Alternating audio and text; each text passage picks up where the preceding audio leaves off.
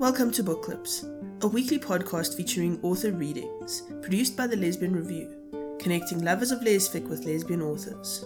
You can find more information on this book in the show notes. And don't forget to help others find this podcast by rating and subscribing on iTunes, Podbean and Stitcher.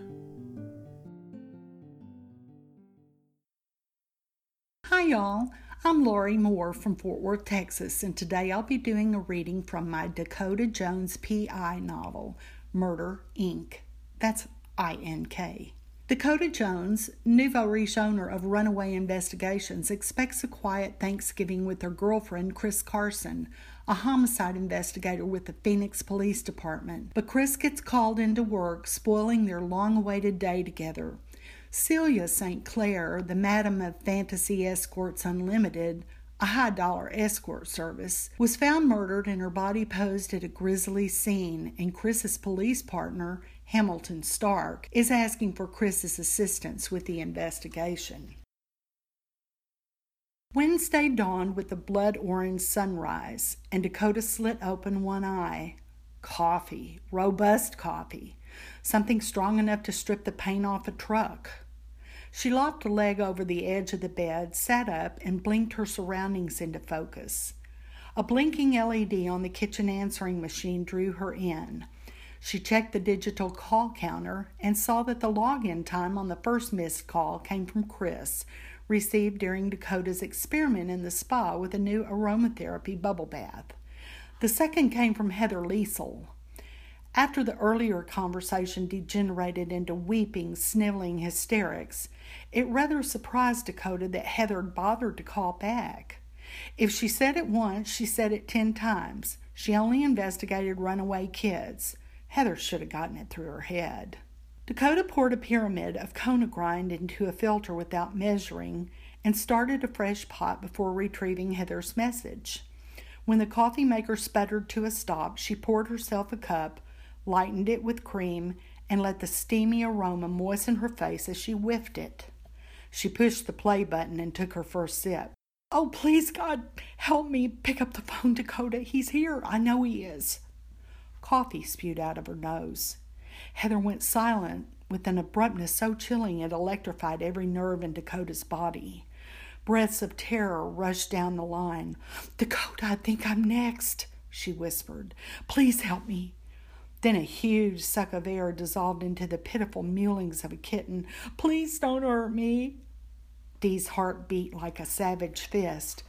She could sense Heather's horror at the other end of the line. Her stomach went hollow. She stood perfectly still, rooted in her own fear, feeling her skin crawl up her rib cage. This was real. It may be over, but to Dakota, it was happening at that very moment. "What are you doing here? Oh, God, it's you, isn't it? You're the one. I'm begging you, don't hurt me. I'll do anything you want." Heather Liesel let out a guts-out scream. For a few eternal minutes, the chaos and violence erupting at the other end of the phone sounded like a couple trying their luck at a home birth. As Heather encountered the malignant side of human nature, Dakota whimpered. Her throat tightened, her eyes burned. Screams curdled her blood. A chunk of ice formed where her heart had been. Helpless to do more than soak up each grisly noise, she stood ramrod straight, listening to a murder in progress. Silence loomed, followed by a ghoulish gasp, labored breathing, and a gurgle of finality. A cat screamed in the background. Then someone depressed the telephone switch, and the line went dead. Dakota dashed to the bedroom with pyramids of flesh prickling her arms. She shouldn't have washed her hands of Celia's girl. Should have offered her a place to stay. She had plenty of room at Heaven's Urn. What kind of person would turn a friend away? Who'd do that? Dakota shrieked. She grabbed her address book from a bedside table. Her fingers shook as she leafed through the pages in search of Heather's telephone information. Found it. She stabbed out the number with such force a lance of pain shot past her fingertip. Voicemail intervened. The sound of Heather's pixie-like greeting might as well have been a dagger plunged through Dakota's chest. "Heather, it's Dakota." She felt like she was on the verge of a coronary as the words got stuck in her throat. Call me as soon as you get this message. She tried a second number and endured a series of shrill tones, followed by the automated recording of a board operator announcing a disconnected number. Dakota double-checked Heather's address. She'd only visited the townhouse once, as a guest at a surprise party for one of Celia's girls, who adopted the working persona of Wonder Woman, Diana Kyle, to her friends. The once upscale neighborhood had slipped into decline, and while the rest of the area seemed to be enjoying a renaissance, Heather Street hadn't quite made the cut. Sure, the brick garden home had seemed beautiful at the time, but that grisly phone call proved it had turned into one big death trap. Call the police? Don't call the police? Check out the house, then call the police? If she did call the police, what would she say? Hi, I'm pretty sure one of my friends just got murdered. How do I know? Because I heard it. Was I there? No, she called me. What's my name? Why, so you can have an officer swing by to make an arrest? She wiggled into a long-sleeved knit pullover, pulled sausage casing tights over her legs, and slipped into a pair of blue jeans and ballet loafers. Grabbing her black leather jacket off a hanger, she headed out the door with her cell phone in hand. On the way to the car, the speed-dialed call she made to Chris's wireless cycled to a recording. On the road to Heather Liesel's, she tried the homicide office and got the third degree from Chris's lieutenant. When she tried to convince him to raise Chris by radio, he taunted her with, "Just what kind of so-called friend of Carson's are you?" She hung up on him. At Heather Liesel's townhome, a 2-story brick flat in a converted furniture store that went belly up 10 years before, Dakota wrapped the edge of her jacket around her hand before giving the front doorknob a twist. It gave way to a gruesome scene that had her stumbling back from the threshold in revulsion. She'd located the trapdoor to hell. A demonic scream boiled up from the throat of an angry feral cat. Every hair haloed around its scrawny gray body, making it appear twice as large. Green eyes glittered like toxic waste. Before Dakota could jump out of the way, it rushed her. She lost her footing and spun backward, toppling a 3-foot barrel cactus in a clay pot next to the door. As she plucked out thorns, she thought of the ugly tomcat at Celia's crime scene. This wasn't a mere coincidence. Heather'd been right. There had to be a connection with Celia.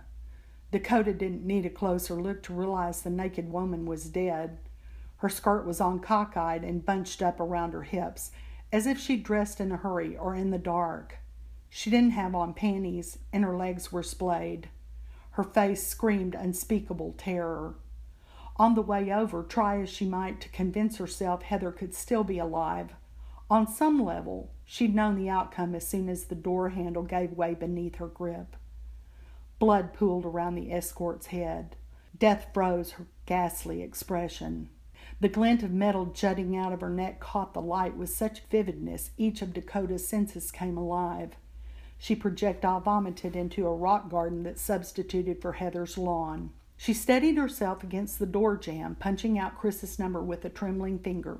When Chris answered, she panted into the phone. Every spoken word sounded like a sucking chest wound. "I'm at Heather Liesel's." "Who?" "Heather Liesel. She's one of Celia's girls."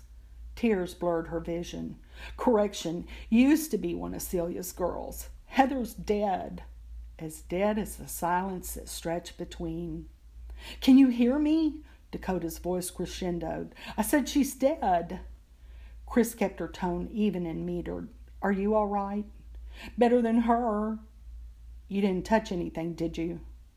Dizzy with the promise of incriminating evidence, Dakota ripped her hand from the doorway and buffed the sleeve of her leather jacket against the molding she'd been leaning against. "No, I didn't touch anything." "Good. Stay put. I'll call it in, and don't let anyone go inside. We're on the way." Chris and Hamilton arrived at the same time marked patrol units skidded to a stop in front of Heather's townhouse, Code 3, in a flash of emergency lights and a peal of sirens. Hamilton slammed the gear shift into park and alighted the vehicle before Chris unbuckled her seatbelt and bailed out. Seated on the stoop with her elbows on her knees and her hands cradling her head, Dakota tracked him striding her way in his tweed jacket, tropical wool slacks, and pinpoint Oxford shirt. When he came within arm's length, he produced a spiral notebook.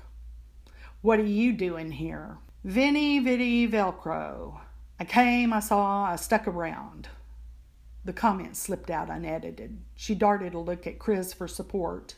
None came. I have a few questions for you. As it turned out, he had a lot of questions, not to mention a few snide remarks. Is that blood on your shoe? He peered through accusing eyes. The cat must have tracked blood out, and she told him so. After a blistering exchange, he made no bones about considering her a suspect. Remove your jacket. Hand it over. Dakota reluctantly obliged. He handed it off to Chris, who retrieved a paper evidence bag, tucked the jacket inside, sealed it with red evidence tape, and tagged it. Turn around and put your hands behind your back, he snarled. You're not cuffing me. He pretended to meditate over this comment, then said with unmistakable sarcasm, Oh, but I am.